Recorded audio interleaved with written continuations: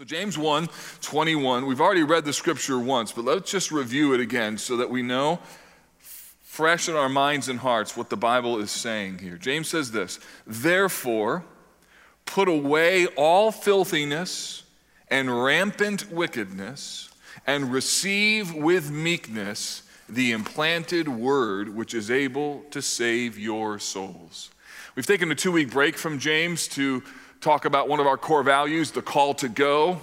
What does it mean to reach unreached people groups? So 2 weeks ago, Luke Humphrey, one of our former residents who serves in the Middle East, and then Nate Irwin brought the word, just to remind us that there are still 3 billion people who, if something significant isn't done, will never hear the name of Jesus. Unreached peoples are unreached for a reason. They're hard to get to. Sometimes they don't even want us there. 97% of them live within the 1040 window. And it's important for us to keep that focus, which is why we take 2 weeks out of the year to really remind us about the importance of that mission. I was doing a little bit of research this week, and Halloween was last night, and I found an interesting statistic that says that Americans spend more money on Halloween costumes for their pets than reaching unreached people groups. Now, no shade if you dressed up your dog last night, okay? It's okay. I know you didn't know that was going to be a sermon illustration this morning. But the fact of the matter is there's just a prioritization issue for how we think about reaching people with the gospel. So today we're in James 1:21. It follows this idea of what it means to be slow to speak, quick to listen, and slow to anger. And James continues the thought from verses 19 and 20 now into verse 21. And he's building on what do we do if we begin to see some victory in how we speak and in how we deal with our anger. So maybe 2 weeks ago when I talked about anger, you found ways to incorporate that idea of stop, think, and seek. And maybe there's been a little bit of victory in your life, and you're like, you know what? I'm actually finding myself a little more cognizant of my words, and I'm finding myself winning the battle with anger. And James would say, good job, but don't be content with that. Don't be content with, hey, I didn't blow up and didn't throw up on somebody this week, okay? James wants you to go further and deeper, and so today what we're going to talk about is kind of some basics of what does it mean to grow spiritually. Or think of it this way, 3 exhortations today for steadfast spiritual growth. One of the challenges in the midst of some hardship or difficulty is it intensifies our spiritual growth. And remember, James is writing to a group of Christians who are facing some level of persecution, difficulty, hardship. And his goal is to how to help them be steadfast in their joy in following Jesus. And so today what we're going to look at are 3 particular exhortations that come out of this text. And you can think of them as sort of some basic elements of how you follow Jesus, particularly when life is really hard. And the text helps us to see that there's something to reject, something to receive, and something to remember. So for your benefit, tomorrow morning when you wake up and you think about what it means to be a follower of Jesus, think about reject, receive, and remember. Now, you may be listening and you're not yet a Christian, and I want you to know that what I'm about to share with you will help you understand, maybe even convince you, I hope so, that following Jesus is a better path than trying to follow your own devices and follow your own heart. I hope to be able to show you today what that looks like and what it means even to become a Christian. So, something to reject, something to receive, and something to remember. So, number 1, something to reject. Verse 21 says, therefore, put away all filthiness and rampant wickedness. So the first thing that we see here is a command to stop doing certain things. I mean, it shouldn't surprise you that to be a Christian means that there's certain things that you shouldn't do. The problem, though, is that some people and some even religious systems, some even within Christianity, make all of what it means to follow Jesus as overly simple as I don't do this or that. Maybe you grew up in a church like that, a church that sort of had this list of what things you're not to do. And as long as you didn't do those things, man, you were good, right? Didn't do this, didn't do that, didn't do this, didn't do that. And sort of out of this sort of fundamentalism movement came this definition of real Christians don't do these things. In fact, my last church was kind of in that tradition. And one of the things I tried to help them with, and by God's grace we grew in this, but we all need to grow in this, is this mindset that can so easily take a hold of us, which is to be known more for what we're against than what we're for. Now let me be clear, you need to be against things. You can't just be all for everything and not against everything. But the problem is that some people reduce Christianity to a series of what we're against, what we don't like, and what we think we shouldn't do. The challenge is that there needs to be an appropriate level of balance. On the other hand, some of us came out of that movement, so we swung way to the other side. And so it's not that we think that being against something is wrong necessarily, but we don't want to hear about that. We just want to hear all of what we're for and what we're going to do that's positive. And the trick in following Jesus, especially when it's hard, is finding the beautiful balance of knowing how to reject and also how to receive, and doing both at the same time. So you can think of being a follower of Jesus as I'm rejecting and receiving. I'm rejecting and receiving. Every day, waking up, rejecting and receiving. What do I need to reject today? What do I need to receive? So when James begins, he uses the word therefore. Why is this word here? That's an important question that you ought always to ask when you see the word therefore in the Bible. It's a word that denotes a connection or an implication that's about to follow. Well, what did we see before verse 21? Newsflash, we saw verse 20. So it says, for the anger of man does not produce the righteousness of God. Therefore, so in light of this command that James makes regarding how we're to speak, how we're to deal with anger, he wants us to press on further. He wants us to take some steps and not be content with just not embracing the most obvious sin issues. So if you've won some victories in the last 6 months with talking sinfully less or being less angry, James would encourage you, would exhort you to not be satisfied with that, but instead to keep going. There's more to pursue. That sinful talking and explosive anger, when you defeat them, are just the start, and they kind of open a door for continued exploration of what it means to be righteous. He says, therefore, put away all filthiness and rampant wickedness. That little word, put away, is really important. Other translations render this as get rid of. That's how the NIV puts it. Or the CSB says, ridding yourself of.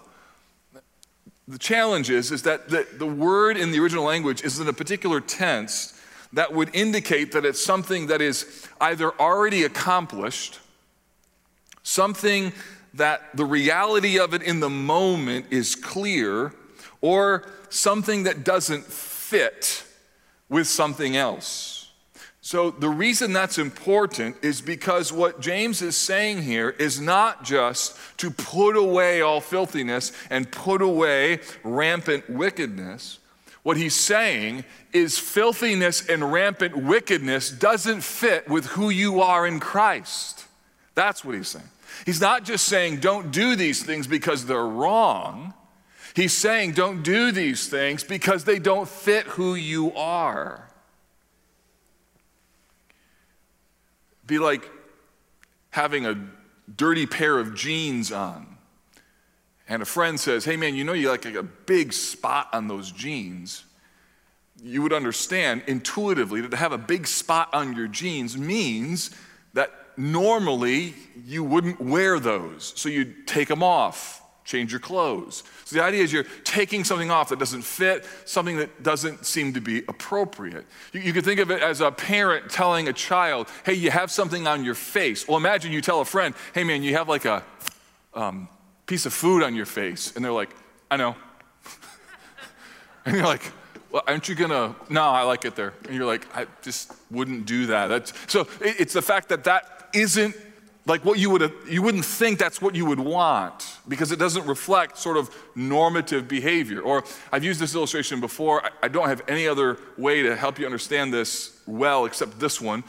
When I played basketball, I moved from being a point guard to a post player and did so very quickly because I had a growth spurt during my sophomore year of high school. So I was one of the shortest guys in my class, was one of my tallest guys in my class, and that happened like in 18 months. It hurt bad. And it also made my pants really short too. That's another problem. So the problem was, though, when I played in the post, I still thought like a point guard. So I complained about getting fouled all the time. That's the point. No. So I played in the post, and my coach would say to me, Mark, you're 6'5", be 6'5", be 6. He wasn't telling me to grow into something. He wasn't telling me to increase my height. He was telling me to have the mindset that reflected the reality of who I was. That's the idea here. In fact, we see this in other texts. This isn't just in James. This is true in other places. Ephesians 4, put off your old self. So the idea is that's not who you are anymore, which belongs to your former manner of life and is corrupt through deceitful desires, and be renewed in the spirit of your minds. Put on the new self, created after the likeness of God in true righteousness and holiness. Like all those things are already true. Paul is just saying, embrace the fact that this is who you are.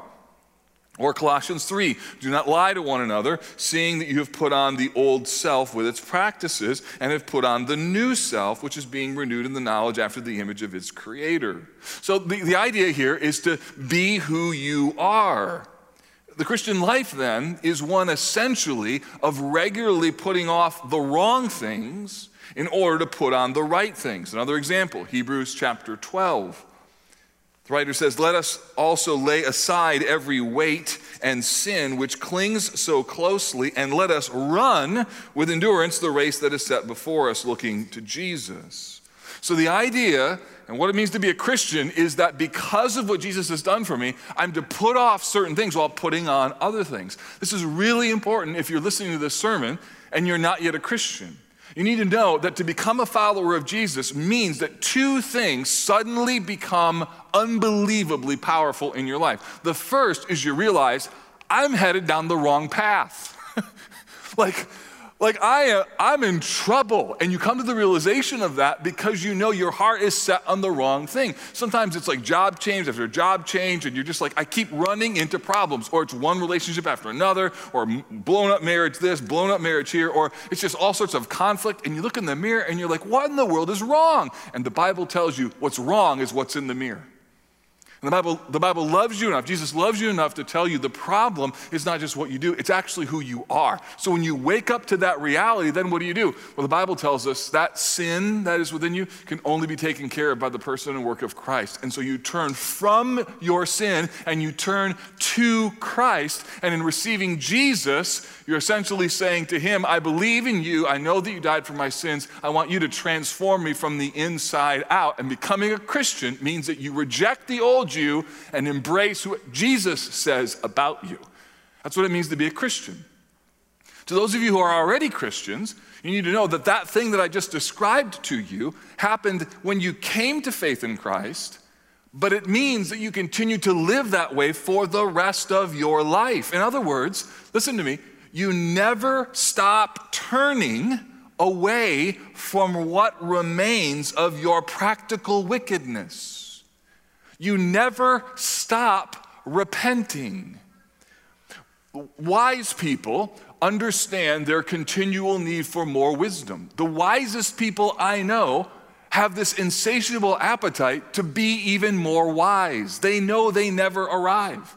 Or a humble person knows how unbelievably proud they are. And the crazy thing is, the more they understand about their humility and the more humble they become, the greater a sense of their own pride that they have.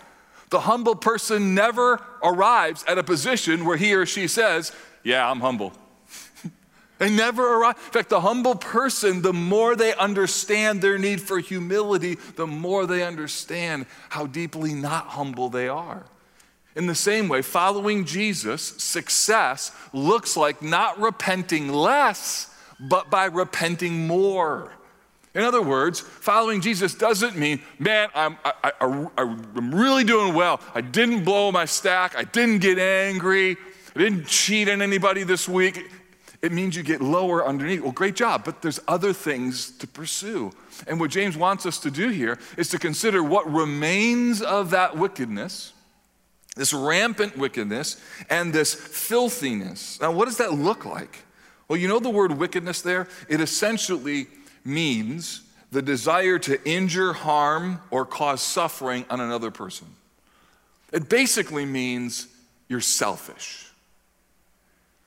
And what James is saying is that selfishness is rampant, And what it means to be a follower of Jesus is to continually reject that selfishness, but trying to figure out where that selfishness remains, which is why he says, put away all filthiness. Basically means a violation of loving one's neighbor as yourself. So we're to reject this rampant wickedness, and we're to put away all filthiness. So something for you to think about this week, if you're a follower of Jesus, is in what ways do you need to put off areas of just deep-seated self-centeredness? Have you thought about how self-centered you are this week? Or does following Jesus for you mean, I don't ever think about being self-centered anymore. I just think about Jesus. You can't do that. You think about Jesus, and in thinking about Jesus, you realize how self-centered I really am. Now, some of you, when I say that, you immediately go to a place of guilt. And guilt is not a bad thing. Guilt helps us to be awakened to our need for change, but guilt's a bad motivator. Instead, we're to be motivated by God's grace, which is one of the reasons why I think James puts this here. How so God's grace? Because what happens is when we see the ways in which Jesus helps us to change, there's a desire for more of that. Like you change in one area and you're like, I want that kind of change to go all over my life. So you change in one area and you begin to see the beauty of God's grace. You want that not only to be extended to other people, but man, you want that in every arena of your life. Like you become passionate about godliness and righteousness, not because you have to or because you're guilty, but because the more you repent of your sin, the more you receive the beauty of God's grace. And so rejecting things for you is not a measure of your righteousness or some sort of standard of what real Christians do. No. Repentance is a door that opens wide the floodgates of what it means for you to run to Jesus. You become motivated by God's grace. Like I want the Bible, I want Jesus, I want the Word, I want the Spirit to be applied in this area and this area and this area and this area, so that now following Jesus is not something that you have to do, it's something you want to do. Some of you are so motivated by guilt that literally reading your Bible, coming to church, listening to a sermon, it's like a burden. And part of the reason it may be a burden is because you've not actually gone deep into a particular area of sin in your life, and you've pursued it, and you've seen what happens when you put Jesus in the mix, and you haven't seen in a while the beauty of what happens when Jesus takes over. You know, one of the things that COVID and all of the challenges of the season has presented is sometimes God gives us an inkling of what we ought to pursue in terms of repentance, and sometimes he just shows us whether or not we want to see it. Somebody asked me recently, what's it like to pastor during these days? And my answer is, well, if you're passionate about seeing how sinful we all are, it's a pretty good time to be a pastor. So you could see that negatively. I mean, if you see the way that your kids are, you see the way you are, see the way that your spouse is, see the way that your friends are, see the way that other women are, other men are, like you see it, you can either see that as, oh my word, what a mess, or you could see it as, what an opportunity for God's grace. So Christianity begins with deciding what we need to reject. What we need to reject. Here's the second thing. It also relates to what we need to receive. He says, putting away all filthiness and rampant wickedness, and receive with meekness the implanted word. So this dynamic of reject, receive is really, really important. I think it's just a 1-2 step of what it means to be a Christian. I reject one thing, I receive God's grace. I reject sin, receive God's grace. And hopefully that will be helpful to you this week as you just think about what it means to try and follow Jesus in a really challenging and hard time. It's as challenging and as simple as, what do I need to reject today and what do I need to receive? Well, what does James tell us to receive? He says, receive the implanted word. What does he mean, the word? Well, he means the Bible. He means the revelation of God to mankind. He means that God, by his Spirit, has told us what he is like and told us what we are like. Can I just remind you how important the Bible is for your life? Romans 10 tells us that faith comes from hearing, and hearing through the word of Christ.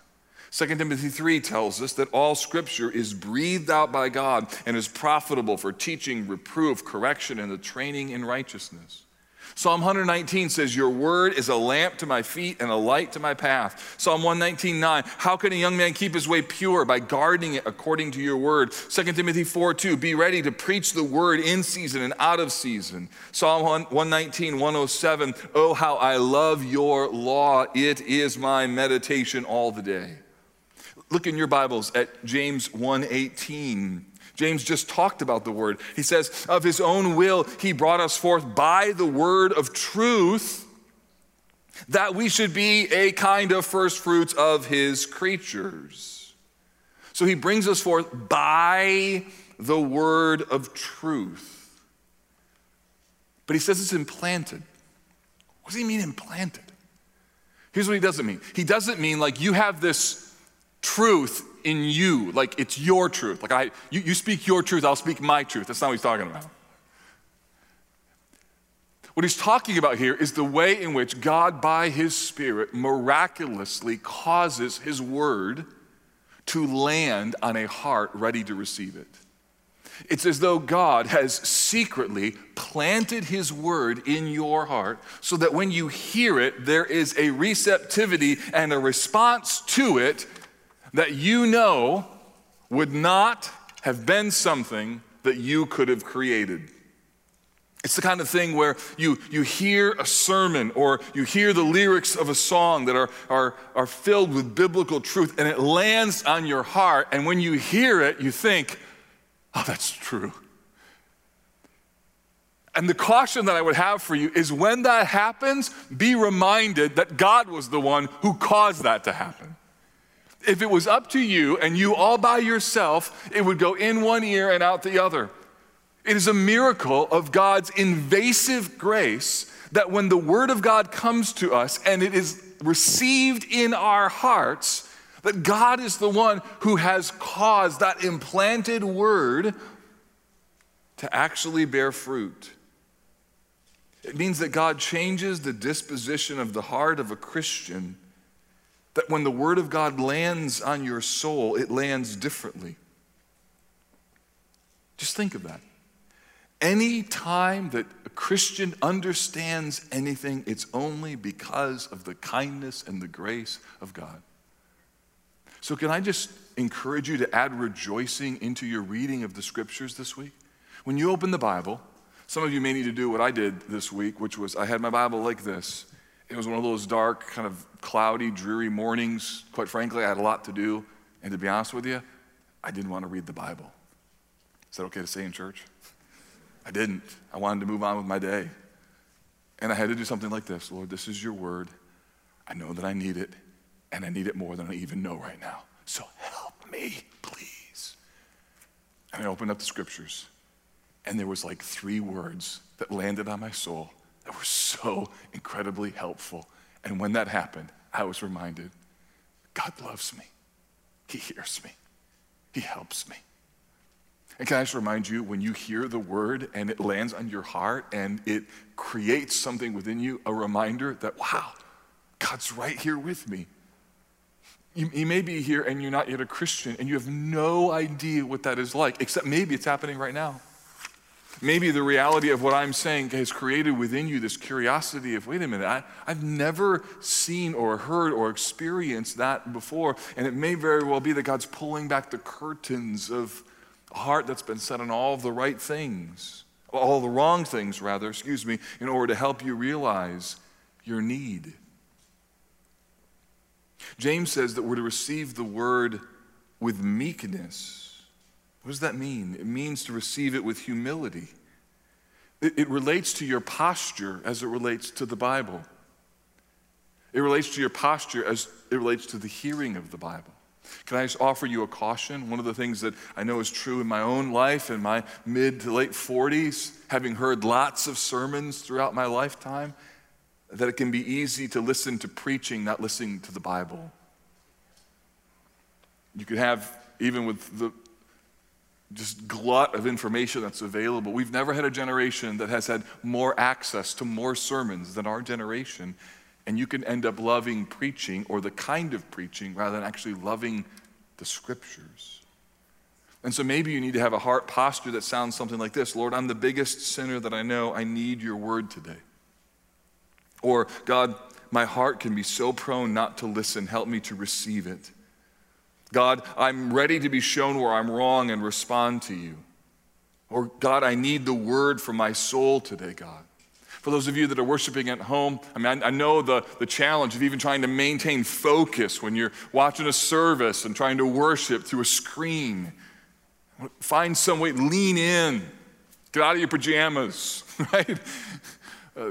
Find some way to focus your mind and heart to say, look, this is important for my soul. We need to reject. We also need to receive. Here's the third thing we need to remember. James says that this word is able to save your souls. Now, when he uses the word save, James is not referring to salvation in the same way that Paul is in other parts of the New Testament. James is interested in the totality of what the word saved means. So it doesn't mean becoming a Christian alone. James means what you do with that Christianity once you've received it. So some people think that Paul and James are sort of antithetical to one another or the opposite of one another, but they're not. One commentator described them as two soldiers in the same battle, battling back to back. So they're fighting in the same battle, but they're facing different enemies. Here's what James says in chapter 2 and verse 14. What good is it, my brothers, if someone says he has faith but does not have works? Can that faith save him?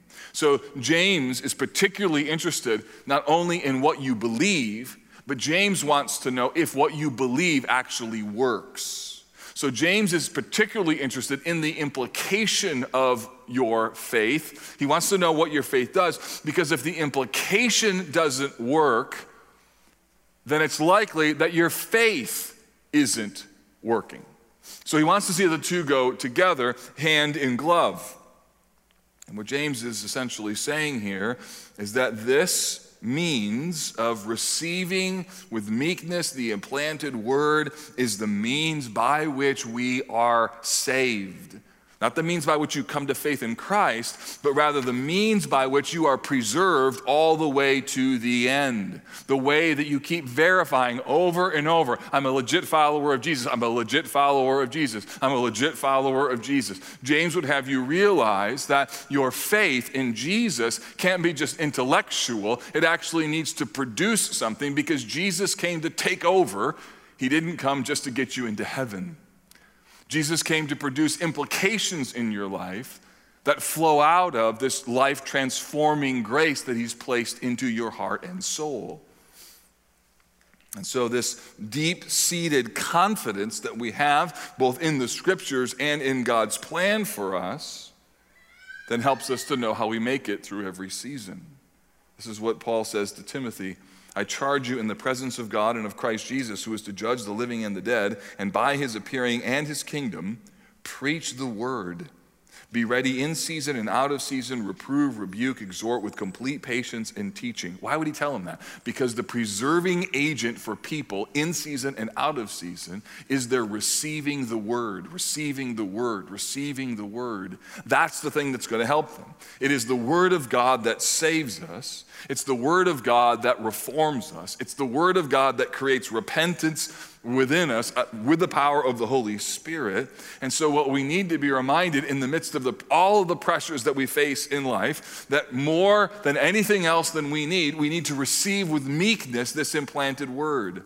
So can I just remind you on this weekend before the election that more than a vaccine, more than your candidate in office, more than job security, more than anything else you need, what you need is that the King of Kings and Lord of Lords has given you the commands that he wants us to have, and they're found in the Bible.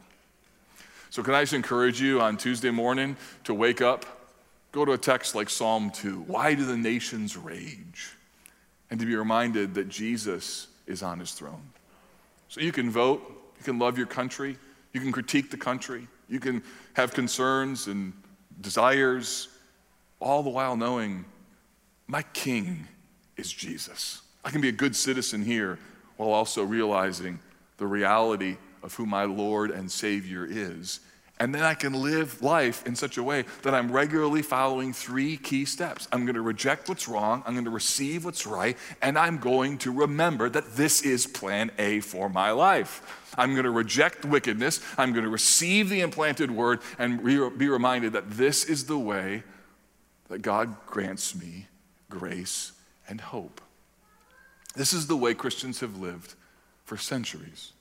Martin Luther wrote, "A mighty fortress is our God," facing deep difficulties. And verses 3 and 4 sound like this: "And though this world with devils filled should threaten to undo us, we will not fear." Why? "For God has willed his truth to triumph through us. The prince of darkness grim, we tremble not for him. His rage we can endure, for lo, his doom is sure. One little word shall fell him." That word, above all earthly powers, no thanks to them abideth. The Spirit and the gifts are ours through him who with us sideth. Let goods and kindred go, this mortal life also, the body they may kill. God's truth abideth still, his kingdom is forever.